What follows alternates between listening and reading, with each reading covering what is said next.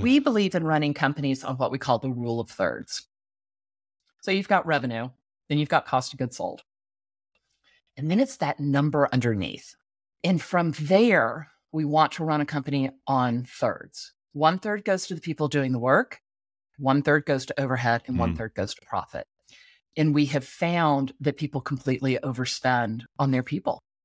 They're just paying them too much. They may need to invest in their people, but they may also need to raise their pricing to be able to afford to pay their people that much.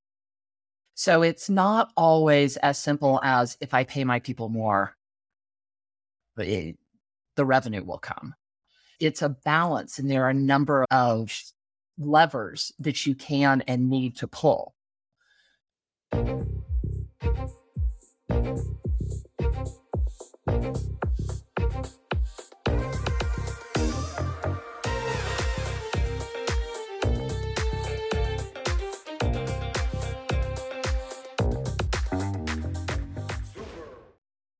Welcome to Super Entrepreneurs Podcast. Today we have with us Brooke Lively.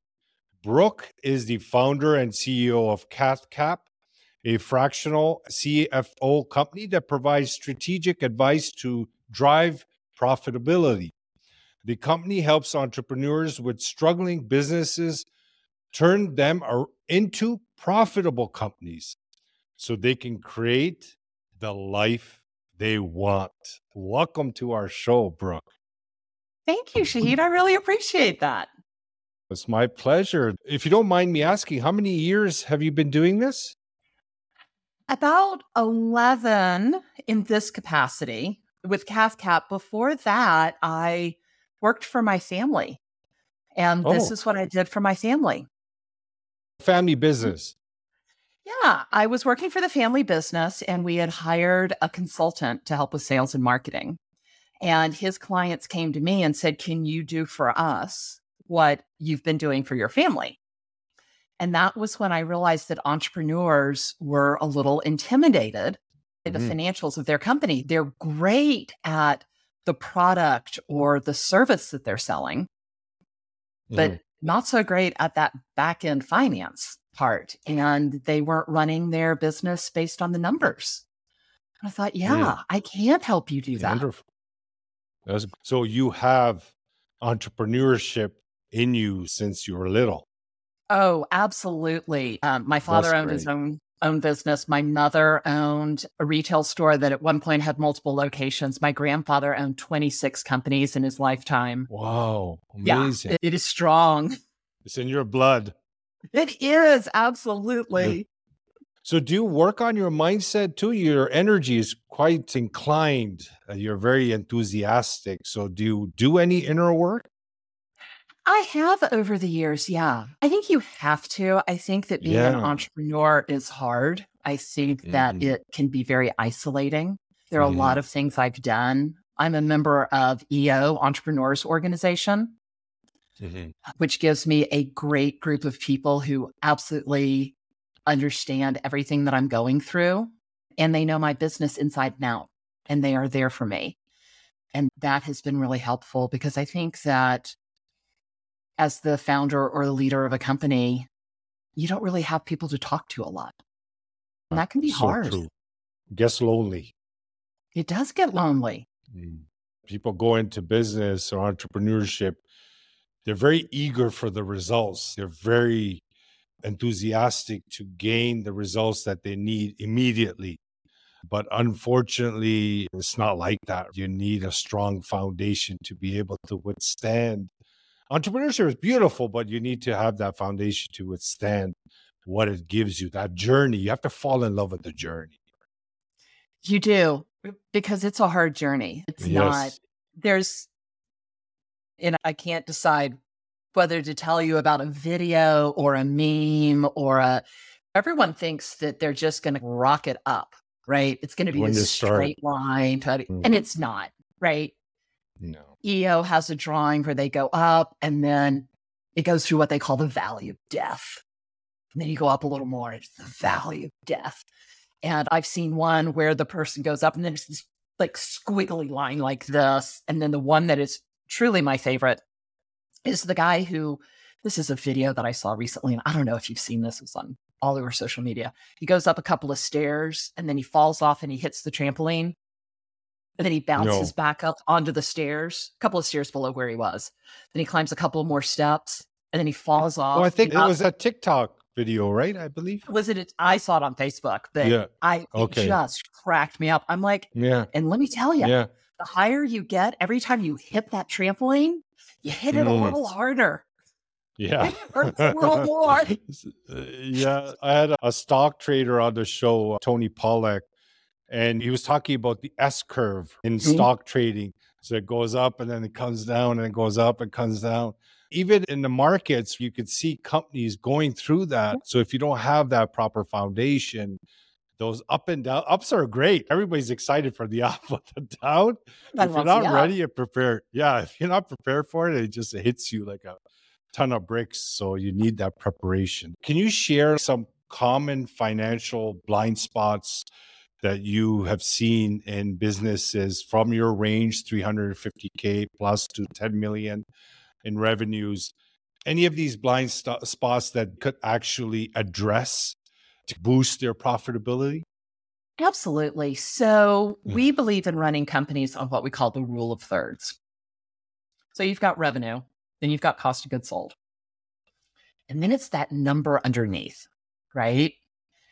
It's that, and from there, we want to run a company on thirds. 1/3 goes to the people doing the work, 1/3 goes to overhead, and 1/3 goes to profit.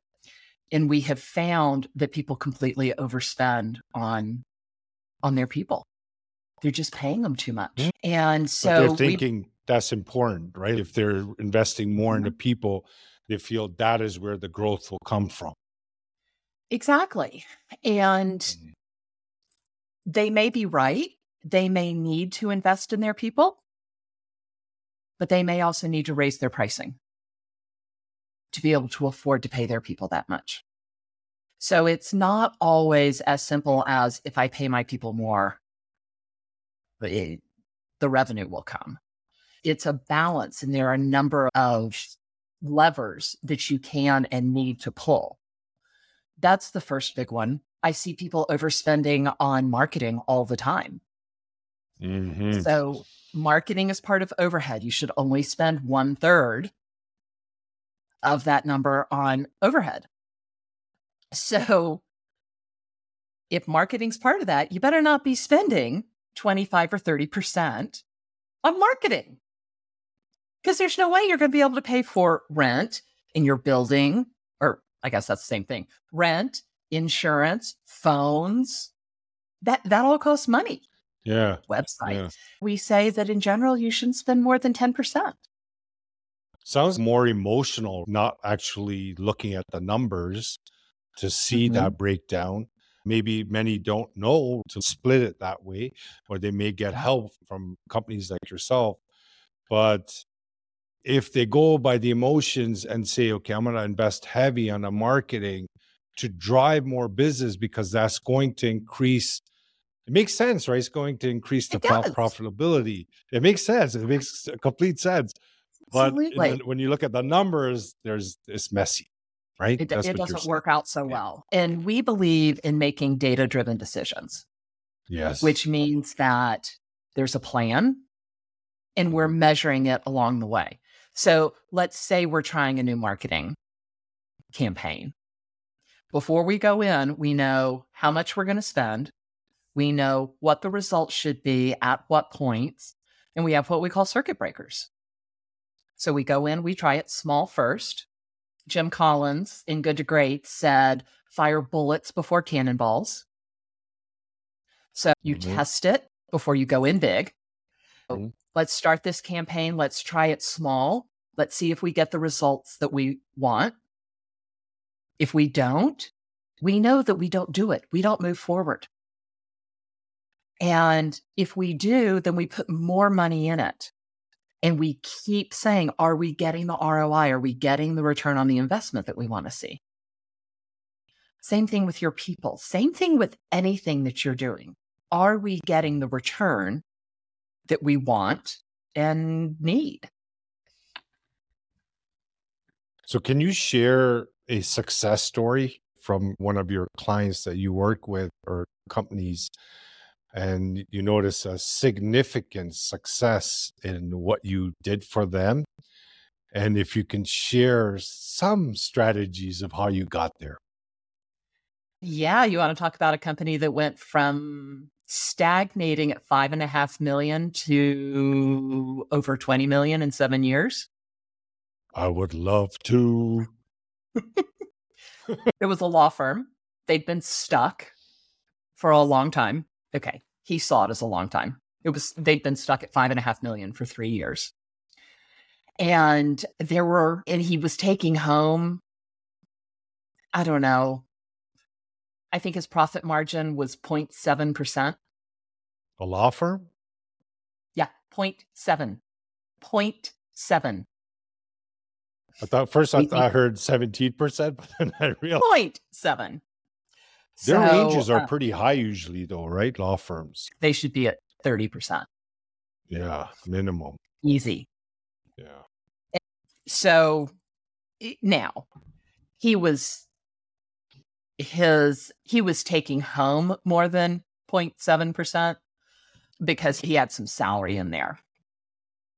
So the profit was lower, but he actually had some salary in there. But anyway, so we did a few things. First of all, he was paying his people.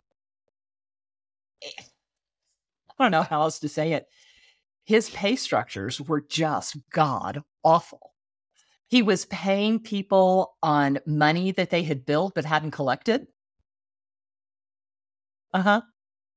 So it took us about 3, maybe 4 years. We had to do a couple of different iterations to move their pay structures to something closer to what we needed. So he went from paying, I think his payroll was at over 50%, 50, 60%. We got it down to 40%. So right there, that was a huge savings that went to his bottom line. Yeah. He is amazing. He is ex-military and he executes, which makes him an ideal client. He is willing to take the shot. Yes. He believes in change, in if we're going to fail forward. And the only way we're going to succeed is if we take the shot. So that is wonderful to work with. And those are the businesses that succeed. Yeah. I can't remember the guy's name, but he invented the OODA loop. You know what I'm talking about. And John Boyd. And Boyd's law says the faster you iterate, the more successful you are. And John, my client, was great at making decisions and executing, which meant that he could iterate faster. He put a lot of processes, quick decision making. So he put a lot of processes in place. That was amazing. We looked at his marketing and we're like, you're not getting any return on this. And we asked his marketing team, what can you do to improve the ROI? And they were like, oh, we don't know. And so John said, bye-bye,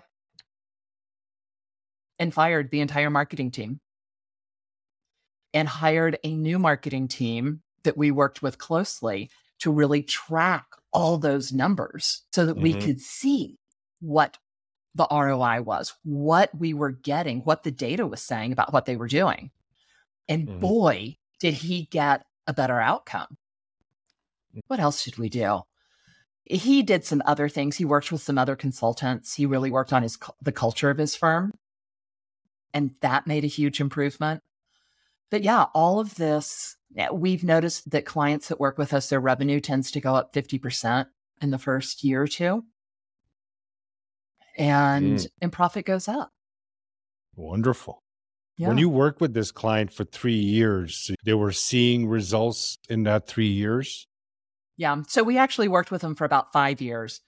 Yeah, he saw results. And what if in the middle, this is just a point about working with clients and good clients that execute and actually open-minded work with you. There's some clients that know it all and they don't want to see any changes. I'm not sure if you actually experienced that or not. Yes. So, they fail what we call the yes, but rule.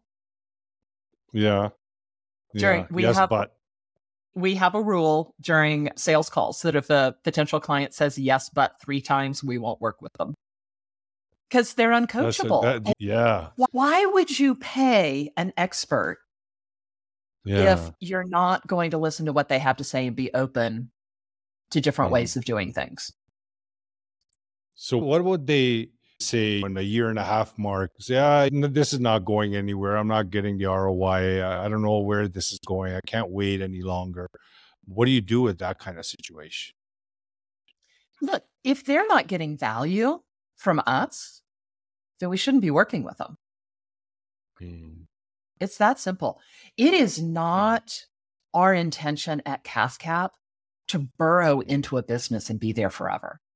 We don't want to be there forever. No. We have a goal to get you to get out of your company. We can do that one of two ways. Either we come in, we teach you what you need to know, and we stabilize your company so that you can do it on your own. Or, like in John's case, we grow you to the point where you need to bring a full-time CFO in-house. We shouldn't be there forever. No, that's not the purpose. You're not coming in as a branch in the company. You're a consultant. Like you're going in there to fix a problem, find a solution, and exit. Because there's other people that need your help. So how about pricing strategies? They play a crucial role in profitability, especially for lawyers or consultants or even service-based businesses. Service-based businesses. Is there any kind of strategy you can share for pricing? Yeah, pricing is part art, part science. And we look at the science part and we have models that we go through and we fill them out and we say, okay, if we were to do this hourly, this is what it would cost. If we're going to bill it flat fee, we always gross it up by 20%. And you ask why 20%? And frankly, we looked at Vegas. Have you ever been to Vegas? Yes. All right. So the casinos make money, and they make money because of what's called the house edge. And that means that they win a tiny percent of the time. All the games are slanted so that the house wins like, I don't know, 50.2% of the time or something, some tiny little percentage. So when you look at the distribution curve and you think about your clients, the average is right in the middle, right? And there will be some clients that will come in and you'll get their project or their case or their tax return or their logo done in no time. It'll be like, boom, done. So simple, easy. And then there will be other clients that just flip and eat your lunch, right? Nothing you can do is right. And what should have taken 2 hours has now taken 400 hours. You know what I'm talking about. So if we charge the average, we will just barely come out even. But if we look to Vegas and we say we need a little bit of a house edge and we move the average over, so instead of charging the average, we add 20%, you win. And we do that because you, as the house, are taking the risk. And he who bears the risk also gets the reward. So we do that. And then we will look around. What are other people doing? We also look at the mindset of the person who's doing the selling. I had a client come to me one time and she was charging X. And she had, I don't know how many sales calls and no one was buying. She had just raised her price. No one was buying it. And I'm like, okay, Marilyn, why are you charging this much? And she's, oh, whatever. I was like, all right, let's go through and let's talk about everything that goes into this. And let's talk about how much time. And so we did that. And sure enough, that was an appropriate amount for her to be charging. She went, and after that, she was closing every single sales calls, and they were all converting. And I talked to her and she's like, why is it different now? I'm like, because you changed your mindset. You believe in that price It's a now. big You component. understand. Yeah. Yeah.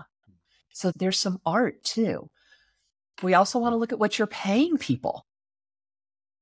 What we're paying the people to do the work, are we charging enough to support that? Are we charging enough to support those people getting some pay raises based on inflation? So there's a lot of components that go into it. Oh, that's great. Thank you so much. Can you share with us what you feel your innermost superpower is that got you to this point in your life? Yeah. This is a weird one. I can tell when people have made a decision. And so when I'm Intuition. working, when I'm working with clients, and when I started this, Zoom didn't exist, right? And we were early adopters of Zoom, and we did video calls long before the pandemic. But I could hear in their voices when I said, we should try this or we need to do that. And they would be like, uh-huh. I'm like, yeah, you don't mean that.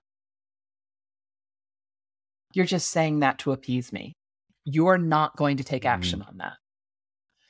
And I could hear when they would make a commitment, and I could hear when they hadn't made a commitment.